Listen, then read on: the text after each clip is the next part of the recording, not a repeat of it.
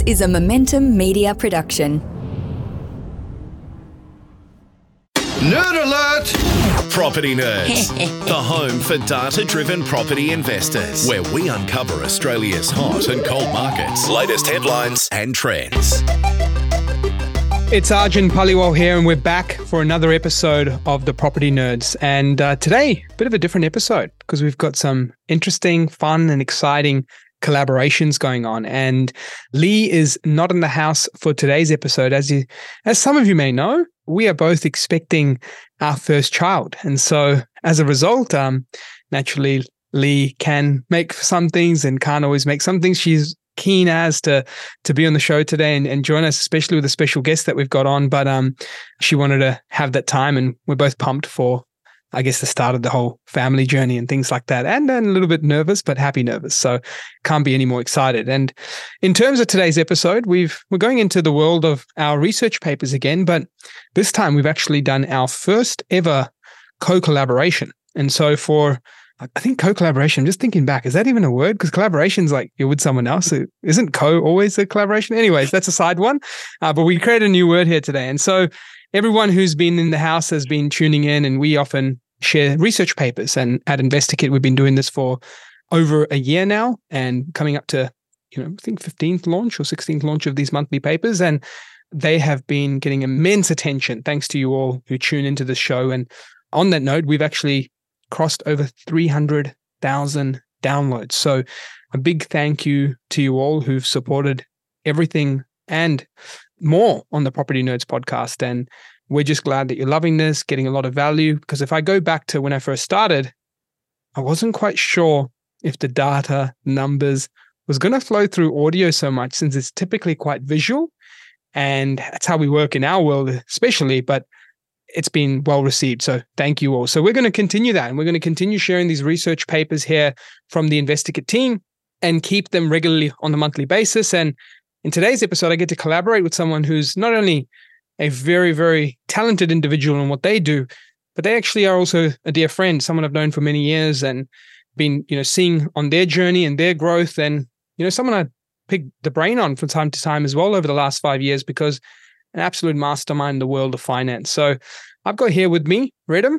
Hey, Redom, how are you, mate? Hey, Arjun. Absolute pleasure to be here. So much to congratulate you on. Becoming a father is very, very exciting.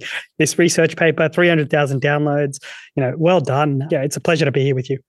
Thank you, mate. And look, the pleasure's mine as well to be here with you. And for those who haven't met Redom, I'll give you a little bit of my understanding and my spill of Redom, and then I'll get him to fill the gaps in case I've absolutely botched it. But Redom is the co-director at Confidence Finance. And if that name doesn't give you confidence, I don't know what will. But how about this? Redom has a background in property investing and finance and research and economics. And these are some of the core factors, right? Because it's market trends, it's skin in the game, and it's finance actual output. So when it comes to that, they've settled almost at 500 million plus in terms of lending.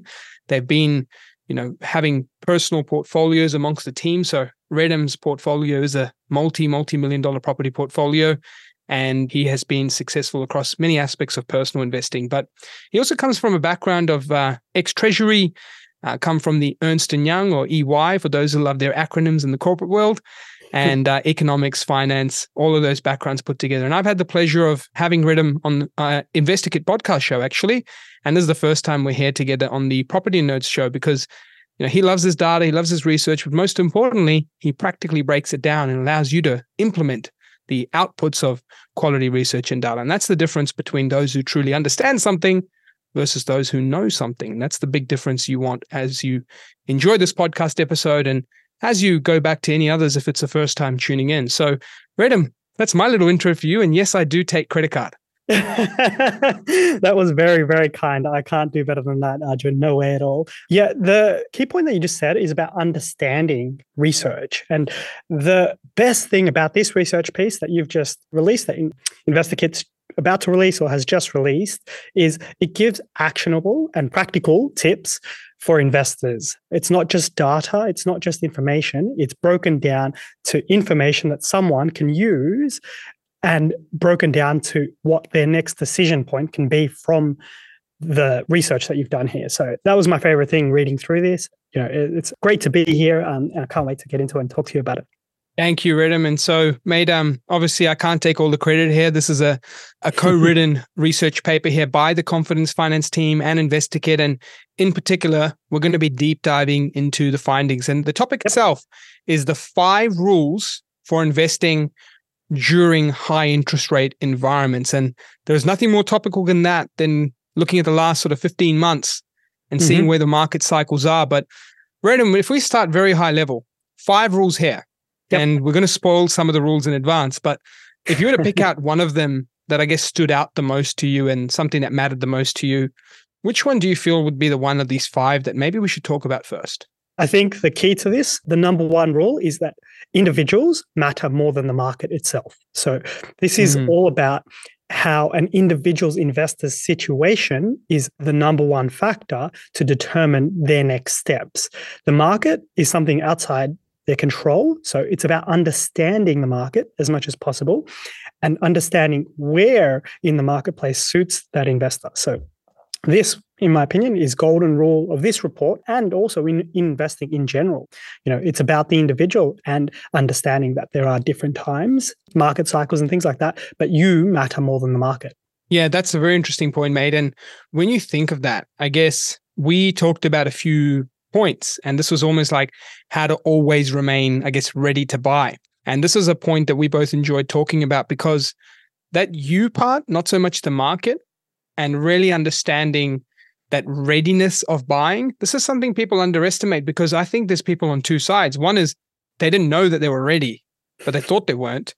And then one is the eager beaver who thinks they're ready or wants to have a crack at it, but probably shouldn't be investing. Could you take us through maybe unpacking this for all the listeners today? Yeah, sure. So there's some key rules that you kind of want to follow if you're going to become an investor.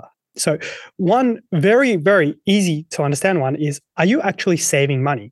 So this goes back to Economic Principles 101, where investment itself, the first thing that comes to it is saving money. So if you can save money yourself, then you have money to invest. So that's probably the starting point. And one rule that we've put into this research piece is about 25% of your net income. If you can save a healthy balance and you can see your savings rate grow over time, you now are in a decision point about what do you do with those savings. You can invest in cash, which is probably the most common lazy form of investment. It's what you do when you do nothing else.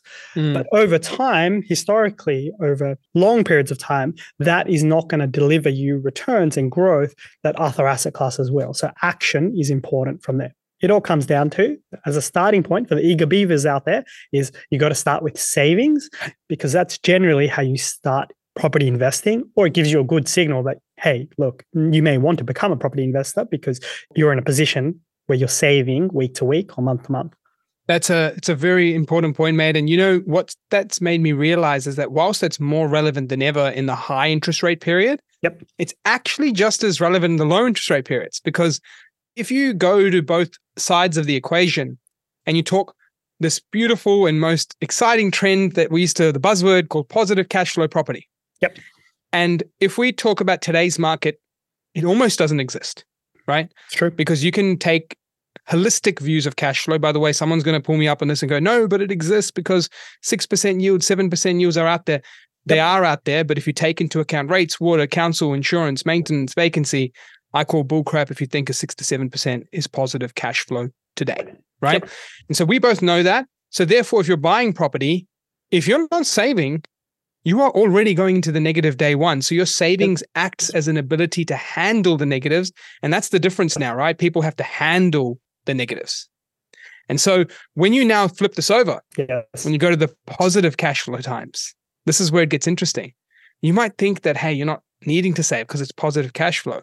But even the high 5, 6, 7% yields back in the day when they were positive, were actually only positive on a 2, 3, 4, 5K per annum. All it takes is a couple of split system air cons to go, or a hot water system, and suddenly that cash flow is getting dipped into again. So you must be a saver if you want to be an investor. So thank you, Redom, for point 1. What was point number 2 on that, man?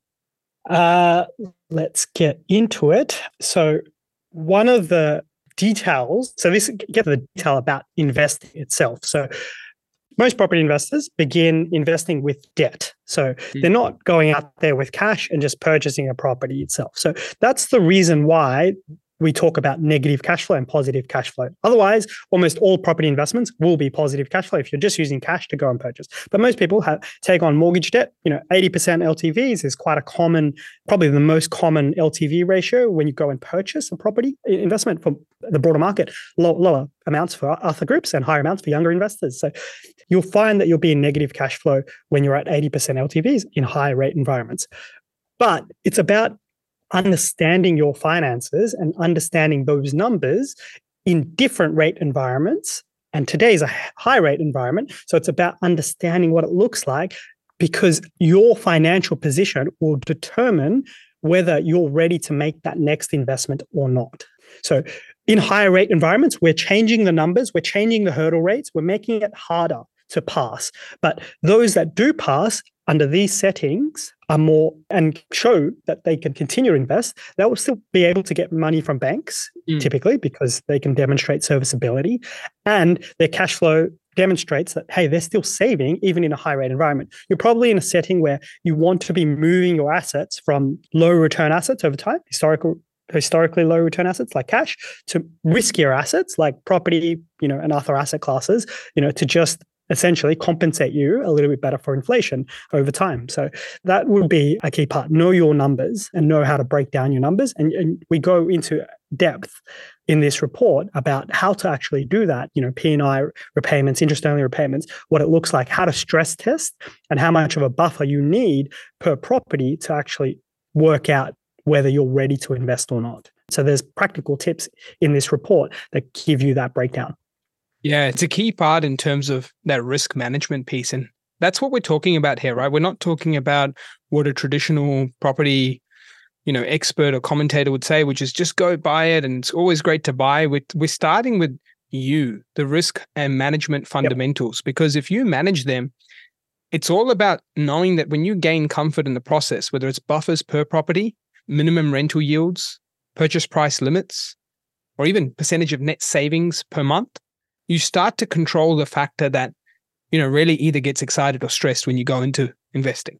Yes. And then you start to then go, now I'm in the market, I'm able to do these things. And so it's such an important part regarding these factors. But one thing that stood out to me the most, Redom, of what you said was, if you are satisfying tests of finance in this environment, you're probably really okay, because they're measuring you at 7, 8, 9, 10% assessment rates these days. What are they traveling at these days, Redom? Pretty close to 10%. So, an investor borrower rate, call it 6% with a 3% buffer. That's a 9% interest rate that they're buffering you on, that they're assessing you on, as if mortgage repayments are going to be based at 9%. If you're taking on an interest-only loan, which a lot of investors do, the effective assessment rate is kind of closer to that 10% benchmark rate, because they reduce the loan term that they assess you over. So 10% is just a really good benchmark number to be like, hey, that's what the bank is stress testing me on, and the bank is still giving me funds because I'm effectively a high saver in this environment. Probably means that if you've got savings and a deposit there or equity there, and you're in a positive cash flow situation in the bank size at a 10% assessment rate, it's, you're a healthy borrower at the moment. So you might want to consider whether taking a deeper look as to, should I take on more risk in my portfolio and look at investing in property? So that's the starting point. Awesome. So Redom, that's another rule that's quite important, right? You matter more than the market. Now, mate, I want to talk about one of my favorite ones. There's always something somewhere growing. And this is rule number 5. And I know for those following along or listening in, we're jumping from rule number 2 to 5, but this is just more so me and Redom picking out what really stood out to us. If you want to grab yourself a copy of this report and you're tuning in, investorkit.com.au, our white paper section, and you see it produced by Confidence Finance and InvestorKit. And that's 5 rules for investing during high interest rate environments. And rule number 5 is one of my favorites because it's the biggest myth buster in the space of property investing. And the fact of there's always something somewhere growing. Redom, when you hear this, what does this mean to you when it comes to analysis of property markets, especially during high interest rate periods? Yeah, this is a wonderful point. So Sydney investors can often get caught up and think Sydney is the only marketplace in Australia. And there are many, many markets, and they grow at different rates. So from a portfolio structuring perspective for investors, this offers you a big opportunity. It allows you to invest in property, but be diversified in your return profile by investing in different states. So diversification in finance theory is a form of insurance. And by diversifying your assets into different locations that are growing at different rates and are correlated to different things, so Sydney may be more correlated to interest rate changes than Adelaide, perhaps, it offers opportunities for investors to split their portfolio, look at different cities and look at different locations to, add in buffers and protection to their portfolio.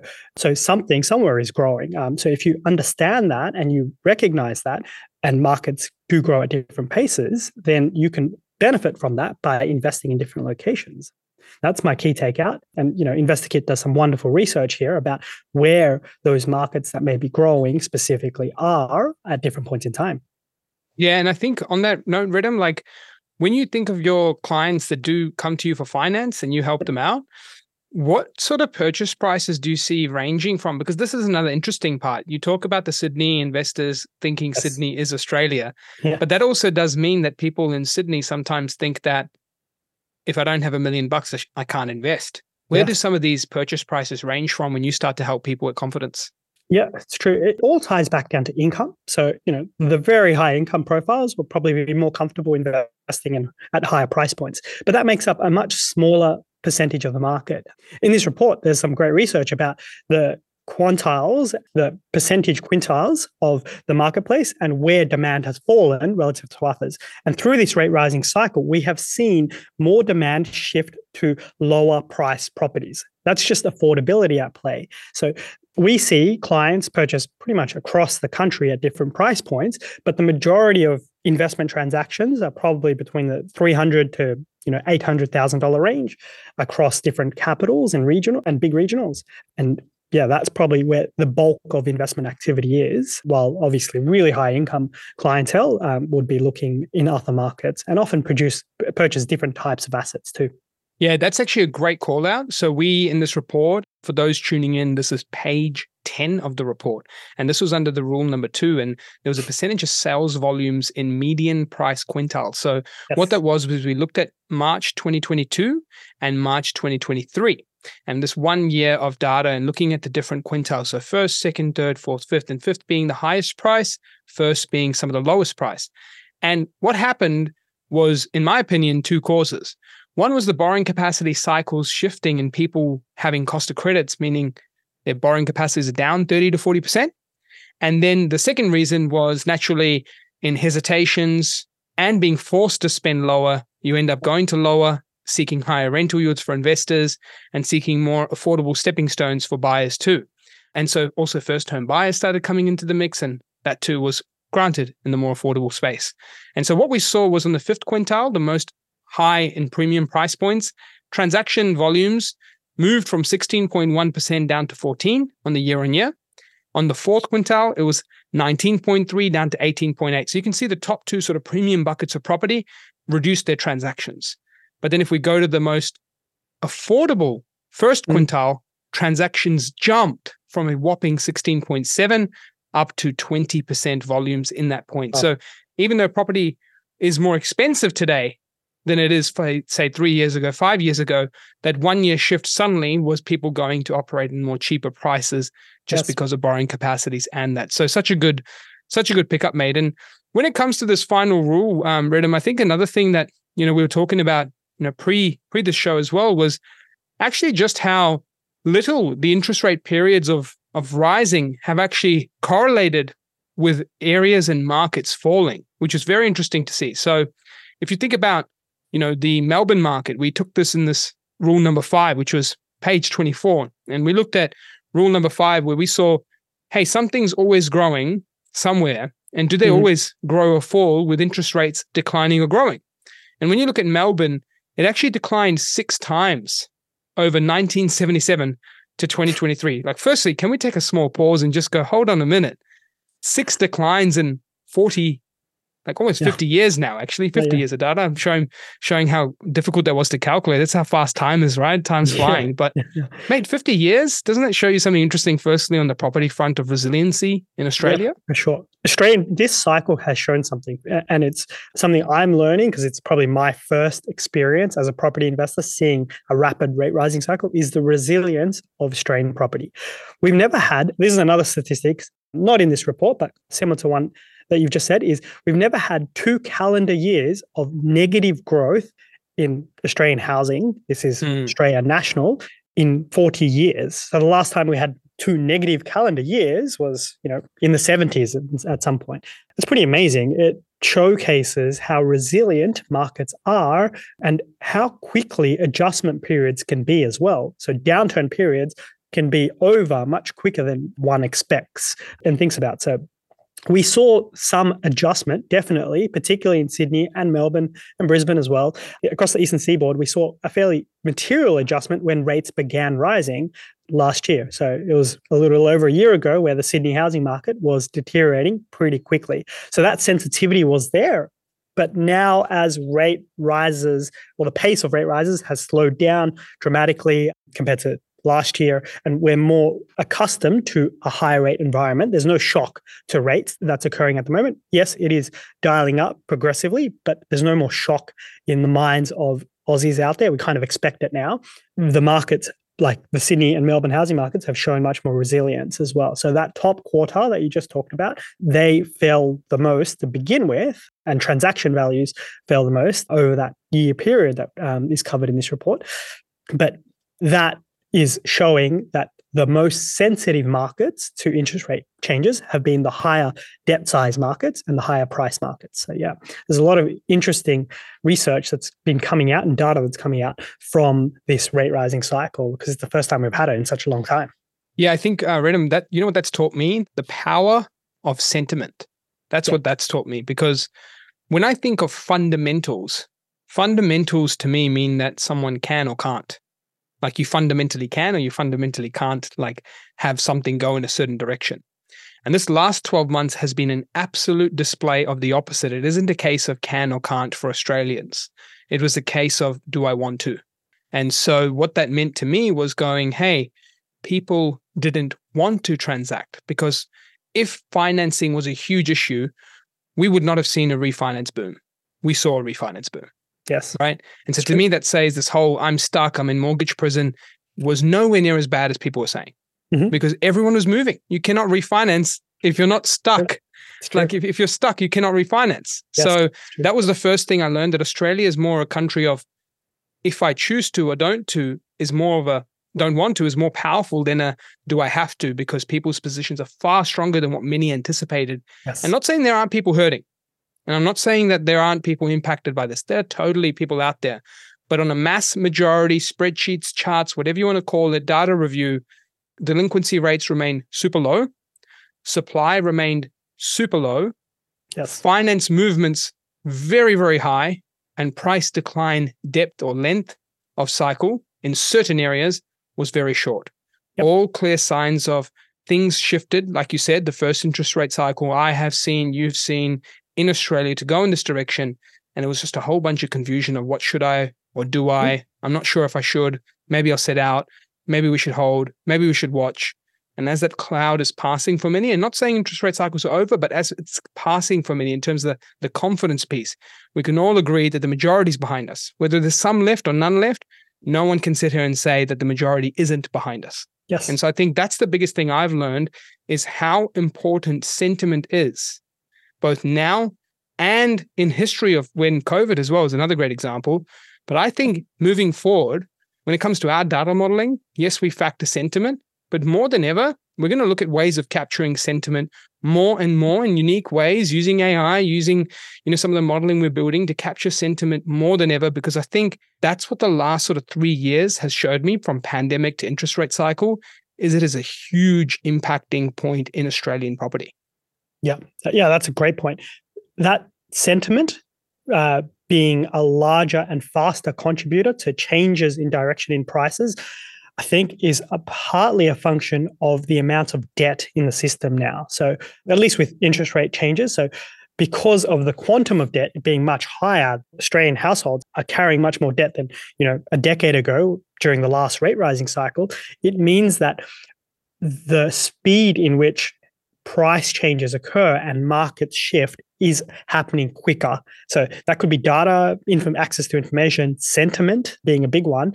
These are making faster changes in directions. So if you look at price charts, particularly of Sydney and Melbourne, you'll see greater volatility over the past 7-8 years versus the 2 decades before it. So you'll see 2 of the biggest decline periods that these markets have ever recorded. And sandwiched in between them is 2 very large boom periods, all happening at the same time. So that's suggesting volatility is applicable to housing markets now. So that's a little bit of an interesting change. And I think that's being driven by credit markets and the size of the debt profile that Aussie households have and the sensitivity Aussies have to changes in debt conditions as well. So there's some interesting research bits that are coming out, putting in a retrospective lens and taking a look. These are some takeouts that I've seen. And Redom, on that debt review piece, there's obviously a few changes that are coming to the marketplace outside of this research paper when it comes to assessment rates. And for those who want to just know and remember our call on assessment rates, in previous research papers, we said some of the 5 trends to look out for, or 7 trends, I think it was, to look out for 2023. And some of those trends incorporated assessment rate shifts. And there are some shifts happening in that, not officially APRA-wise, but still. And it's still happening amongst banks, and they are in play. Could you give us some intel on them? Because you've had a lot of people reach out to you for refinancing. So I'd love to know more about some of those rules and what's changing and how also people can get in touch with you on the financing part for that, because it's a very important part considering the times we're in right now. Yeah, this is particularly important for investors. So what's changed is for an investor who simply wants to refinance their portfolio from one bank to another. So this is no new debt, no changes to the debt that you have other than swapping it from one provider to another to lower the cost of that debt and to reduce your repayments as a result. Banks are far more willing to do that than they were just a few weeks ago. So investors in particular have been hit with big borrowing power changes over the past 12 months. That's because they hold a lot of debt and the assessment interest rates have gone up and the assessment rate's at 3%. So what they've done now is a number of major banks and smaller institutions are offering investors a chance to change their debt to them, take advantage of refinance rebates that might be out there as well, and reduce your repayment by using a much lower assessment rate on your debt. So this is someone who is repaying their debt. The bank's saying, if you're repaying it there, then you may as well come to us and continue your debt obligations. We're going to make it a bit cheaper for you and put you on better terms. That refinancing has come to light over the past month or 2. And this really helps investors because it opens up options to target their debt portfolios and make it a little bit cheaper for them. So it's a really good option for investors out there at the moment. And it's a change that it's kind of taken us by surprise a little bit. And it's just come out over the last 60 days. Yeah, that's a big part because I think right now it's just a sign of common sense. You know what I mean? Yes. But I'm glad we're actually having a good balance of both. We're having a balance of Australia's tough lending laws that allow people to be assessed at 9 and 10% rates. And that is the system that has protected us today. I think that's fair to say. Look, whilst a lot of people are not happy with that, it is the truth, because had this interest rate cycle occurred and we had some of the parameters of lending in some other countries, we would not be in a pretty scenario today. I can tell you that right now. But because of our fantastic lending laws of the years in the past, that's created some buffer management for many up to that sort of 7% mark or a little bit above. And now we move into 9 and 10% mark. So, I mean, God forbid any interest rates ever get to there, but at least it's good to know that the households are sitting there. And now we mix that in with a little bit of common sense where people are unlikely to ever see those interest rate cycles. And we're now having assessment rates. So really good call out. And Redom, just on that, how do people get in touch with you on Confidence Finance to be able to reach out with the team and have a chat on those refinances? Because they are, not as smoothly operated by all brokers, because there's a lot of unique policy that happens underneath it that you need to be able to understand. Yeah, that's very true. Yeah, we've been doing a lot of this business over the last month or 2. So reach out to us if you want to review your finances and see if you qualify for this. So if you're an investor with non-bank lenders, it's worth asking the question in particular as to whether you qualify for this or not, because you'll probably find that there'll be a rate reduction process for you and you'd be a big beneficiary from this. So to reach out to us, www.confidencefinance.com.au. You can reach out to me personally on LinkedIn as well, Redom Syed on LinkedIn. I'm there every day. So yeah, those will be the avenues to reach out to us. And yeah, I can just give that message to all investors. If you haven't heard of this, and you've been in a position where you think you don't have financing options, take another look now, because you may be able to reduce your repayments from these new lending policies that are out. They haven't got all that much attention as well. It's worth highlighting and communicating this to investors in this position. Yeah, perfect, Redom. And for those who are keen to know a little bit more about the rest of this research paper, there are a few other rules that we haven't uncovered. And for you to uncover them, learn more about them, I'll give you a few of the headers, but I promise you'd want to download this report. It's totally free, as all our research papers have been. And that too, every single month we put these out. Rule number 1, undersupply for sale, building and rent. Lots of things going on fundamentally in Australia that will be covered off in that rule. Rule number 3, the local economy matters more than the macroeconomy. And there's a bit of a deep dive into some localized economic data, which should help you figure out what's happening.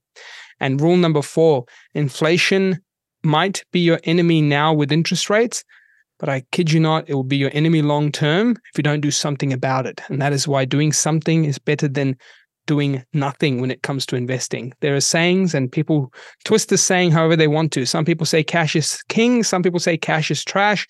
You make your own decisions and you decide what you think is the way forward. But these are the 5 rules in this research paper. And Redom, I want to thank you so much for joining me on the show. That's Redom from Confidence Finance, and also for collaborating on this research paper. Redom, yourself, and Jung, our favorite research analyst, because she's the only top dog research analyst there at InvestorKit. And with the rest of the InvestorKit team as well, and us in data science, and the junior research analyst in the squad as well. Thank you all. Everything here coming together has produced a very, very helpful research paper. And with all this here, I'm confident Aussies tuning in will be able to figure out the 5 rules to really ensure, whilst you're investing in interest rate periods that are higher, you can protect yourself, because these protection points will not only help you short term, but long term. And of course, get any appropriate advice, whether it's buyers, agents, financial planners, whoever it may be, to get the right advice to help you on your journey. So thank you so much, Redom, and thank you everyone for tuning in. Absolute pleasure. Catch you, Arjun. Cheers. The information featured in this podcast is general in nature and does not take into consideration your financial situation or individual needs, and should not be relied upon. Before making any investment, insurance, tax, property or financial planning decision, you should consult a licensed professional who can advise whether your decision is appropriate for you. Guests appearing on this podcast may have a commercial relationship with the companies mentioned. Game over.